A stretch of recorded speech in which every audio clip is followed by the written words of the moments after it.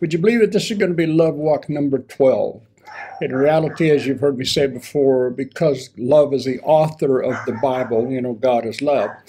Realistically, you could preach and teach from every single chapter of the book of the Bible.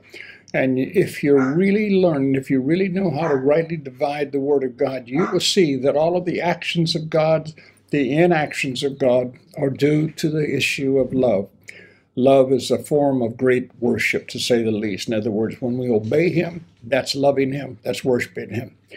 But today, I want to share with you a passage from 1 and 2 Corinthians that to me carries one of the strongest messages of the need of the revelation of this truth of anything that I've ever read about it, when you really consider what Paul is teaching here about our responsibility to our brothers and sisters. So to begin with, let me just read a little bit from 1 Corinthians chapter 5, verse 1, and you'll know the situation. Paul says, "It is actually reported that there is sexual immorality among you, impurity of a sort that is condemned and does not occur even among the heathen, for a man has his own father's wife." In other words, this fellow is guilty of incest. And he says in verse 2, "And you are proud and arrogant, and you ought to rather mourn and bow in sorrow and in shame until the person who has done this shameful thing is removed from your fellowship and your midst." In other words, he's telling them that they're going to need to excommunicate him, as word, get him out. He'll share why in a moment. "As for my attitude, though I am absent from you in body, I am present in spirit, and I have already decided and passed judgment, as if actually present, in the name of the Lord Jesus Christ, on the man who has committed such a deed. When you and my own spirit are met together with the power of our Lord Jesus, you are to deliver this man over to Satan for physical discipline, to destroy carnal lusts which prompted him to incest, that his spirit," do you hear this now, "that his spirit may be saved in the day of the Lord Jesus Christ." In other words, he's not saying turn him over for total destruction. When people have a lot of concern when they read that passage about turning him over to Satan, what that simply means is releasing him from the protection of God and the protection that comes from being amongst God's people in their presence in the temple, in the church. Verse 6, he says, "About the condition of your church, your boasting is not good. Indeed, it is most unseemly and entirely out of place. Do you not know that just a little leaven will ferment the whole lump of dough?" So verse 7, he says, "So purge, clean out the old leaven, that you may be fresh, new dough, still uncontaminated, as you are, for Christ our Passover lamb is sacrificed for us." So basically, as we read this, I want you to consider, as we move it, because we're going to get to it in a minute now, but I want you to consider this. Let's say in your church, in our church, someone has an incredible moral failure. Now, in this case, it was incest, something that was just unthinkable to Paul and should be unthinkable to any Christian, to any believer, right? So, but to put it in the light of today, I don't know what you might think is, quote unquote, the most heinous sin that someone in the church could, commit, like child molestation, or again, like, multiple adulteries or whatever such like this. Now, Paul categorically says when you find somebody that's involved with sin to that level, he said you need to purge them. You need to get rid of them, as it were, not for eternity, but he said you need to remove them from your midst, because keeping them in your midst actually shows a form of acceptance to the sin that they're involved in and evidently not wanting to tire of, okay? So it's a very strong passage, but the real key that God wants to communicate is what Paul's response is after the church at Corinth evidently, turns him over, just expels him from their church and says, we just can't have you around here anymore. Now, I'm going to read now from 2 Corinthians on my notes. 2 Corinthians chapter 2 is when Paul begins to speak to this, starting right in verse 11. Not that really hear this. Paul said, "But I definitely made up my mind not to grieve you, with another painful and distressing visit. For if I cause you pain with merited rebuke, who is there to provide me enjoyment but the very one whom I have grieved and made sad? In other words, because of having to, as it were, exert his authority over the church and telling them to get, to excommunicate this guy.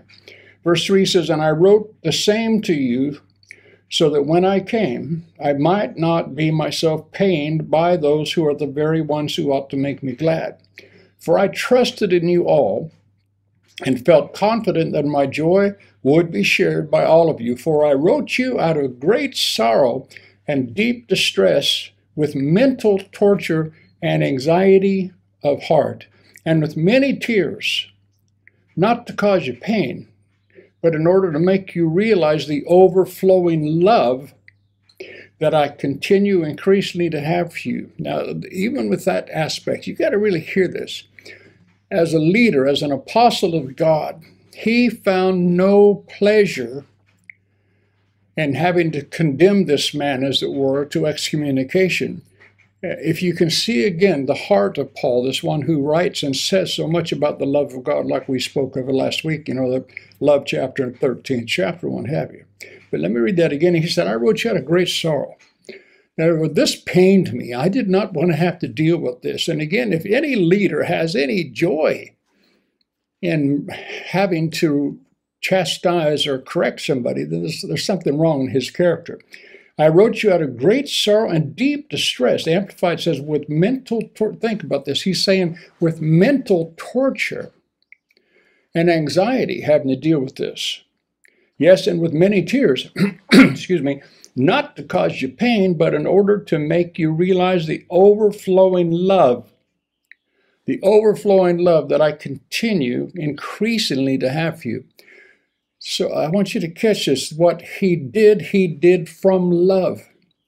He had to make a decision to act strongly in the case of the entire church to prevent that leaven from leavening the entire church. In other words, from not allowing that sin to spread. This is why when you do find something like this, you have to deal with it quickly. Some things indeed do handle themselves. They take care of themselves given a little time. If you speak to the person and you can see that there's a heart that's going to move towards repentance. But evidently this was not the case. And so Paul is saying this. He said, I'm doing this because of the increasing love I have for you. In other words, he knows he's got to make some tough decisions because the church needs to remain as clean and pure as possible. Now watch what he goes on to say.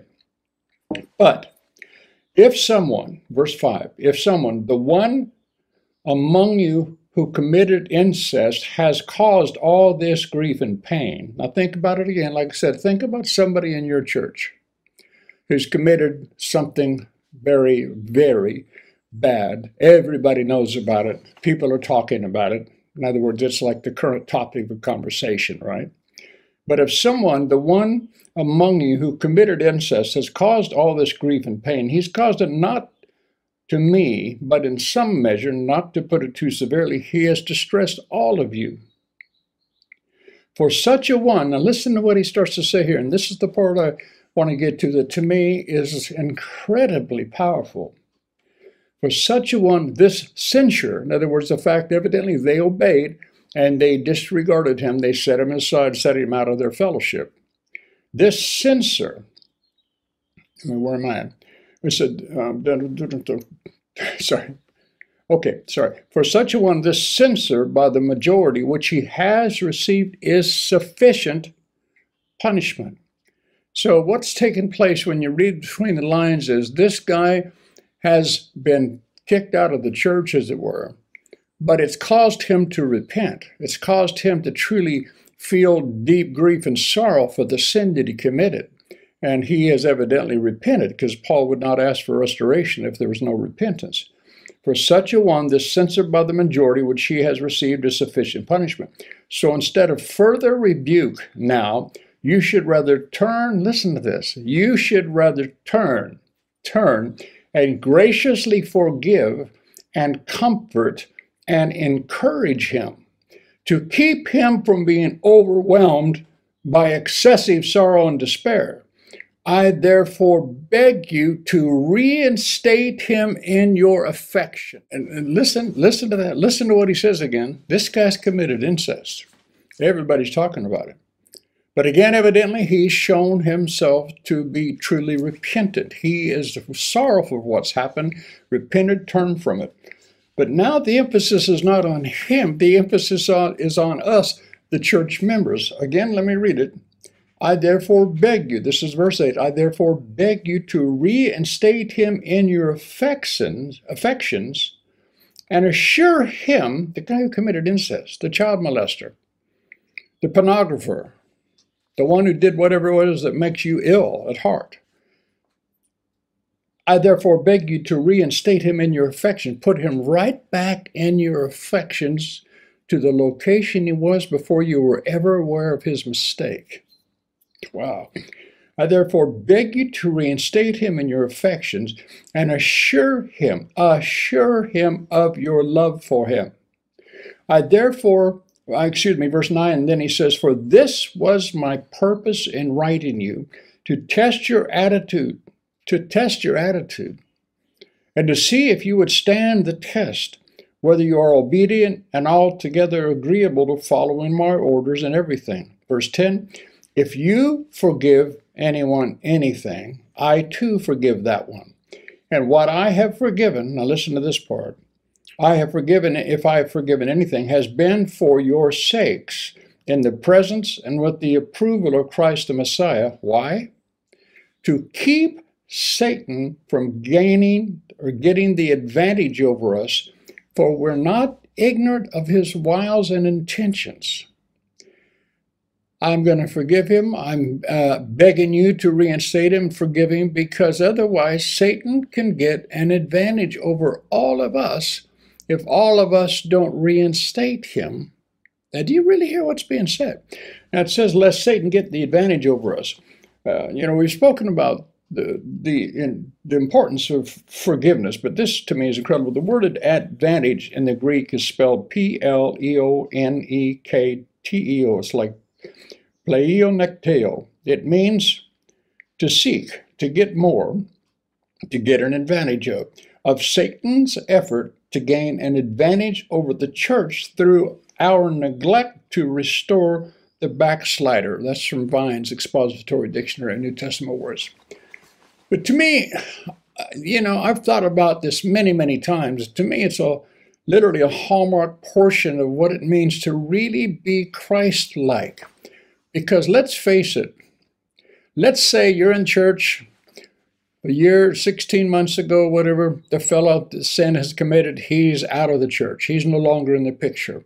You go to church on Sunday, you see your friends, you're smiling, enjoying, you're singing with the worship team and what have you. But 16 months goes by, and what you don't realize is this guy's been working with ministers, and they've been dealing with him to really show him the error of his ways and getting him to truly look at what he's done. And to their understanding, this guy has truly repented. He has asked God to forgive him. When he asks God to forgive him, will God forgive him for that? Yeah. No matter how upset that makes you, God will forgive you for anything if you truly come to him for forgiveness. That doesn't mean that there may not still be consequences, but he will forgive you. So don't forget, that's the major part you got to understand. But think about this. Like I said, a year, 16 months have gone by, and you're in church one morning, and all of a sudden the back door opens, and this guy walks in. Think about it now. Really put yourself in this position.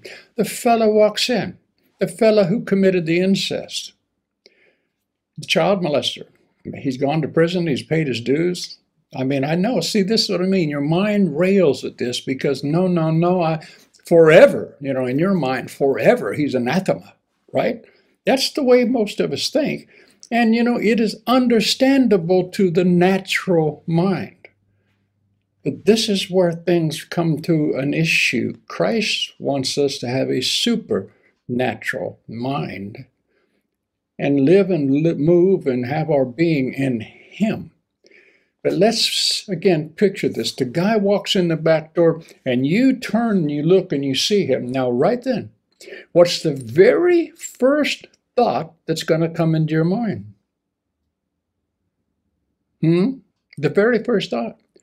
The flash of the memory of the discovery of the sin and everything that has to go with it. All of your thoughts and maybe the anger even that you had or the sorrow that you felt for whatever the people had done, but you get what I'm trying to say. The first thought that's going to come in your mind is their sin, how wrong it was, how ugly it was. I don't want anything to do with that guy is what your normal sense would be, right?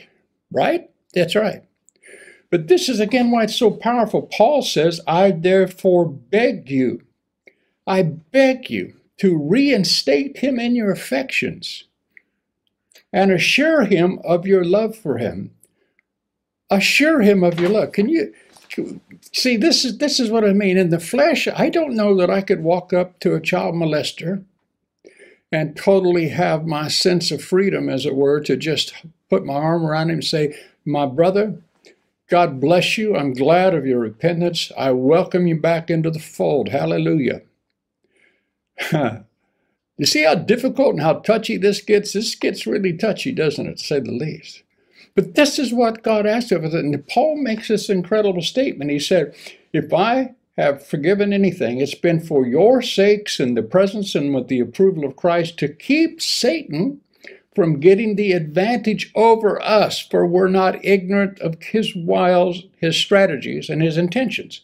The word advantage, again, of Satan's effort to gain an advantage over the entire church through the neglect to restore the backslider.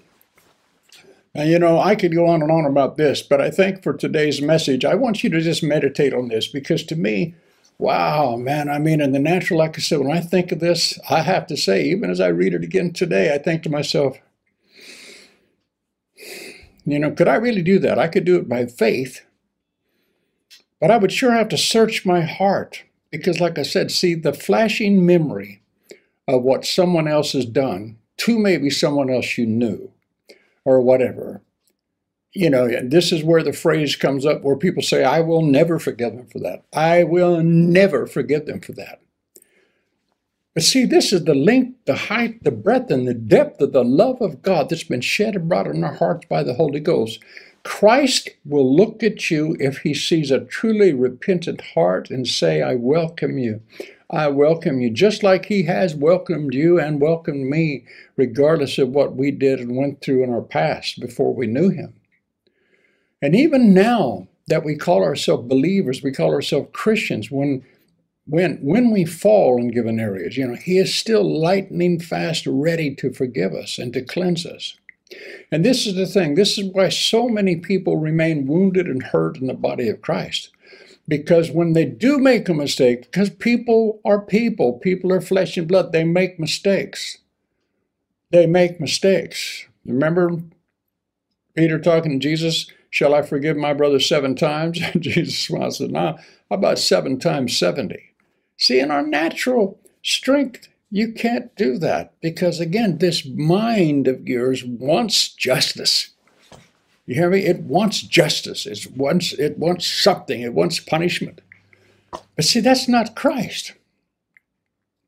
This is why I say this is one of the greatest proofs of actual spiritual, I want to use the word maturity, the greatest evidence of true spiritual maturity that can actually be discovered or found in scriptures when you love like Jesus loves. I forgive you. I welcome you. I'm going to put my arms around you. God bless you. That's gone. It's under the blood. It's gone. It's gone. It's gone. See, this is what we have to work toward. And this is what you can be. This is what you can do because, again, that kind of love is on the inside of you. And this is why I pursue, and this is like even in 1 Corinthians 14:1, I was going to read it. I love that verse. It says to eagerly pursue and seek to acquire this love, the love that we mentioned in 1 Corinthians 13:4-8, love is patient, love is kind, and all that. He said, eagerly pursue and seek to acquire this love. Make it your aim, your great quest. I've told you many times, I love that word quest. He said, make walking and living in this kind of love the great quest of your life.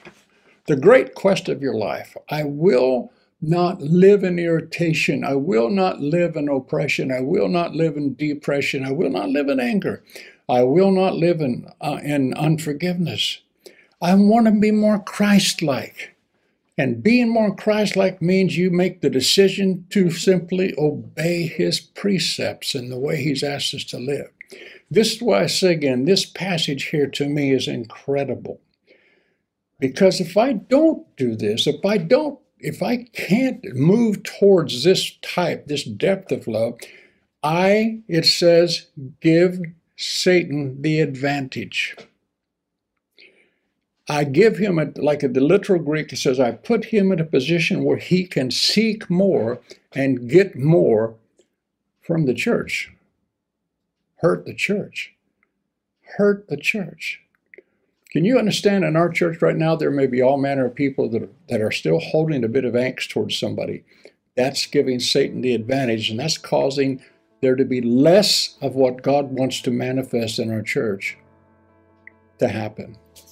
Let's really guard against that. Like I said, this is the greatest depth of maturity in Christianity I think there is. To truly, again, make this your great aim, your great quest. God has shed abroad, again, his love in our hearts by the Holy Ghost that he has given us.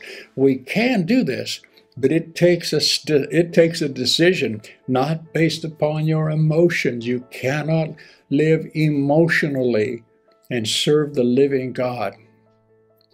He wants you to stir up holy emotions and see when somebody has done such a thing, the need to be sure that they're repentant, yes, amen, but then to accept them, to reinstate them in your affection. Think about that again, to put them right back where they were, before you ever knew anything had happened. Hallelujah. I'm going to stop there for today because I think that's enough for us to meditate on, okay? So may God bless you richly, and may you truly make the decision to go forward in the love of God, because that's the most powerful and blessed thing you can ever do.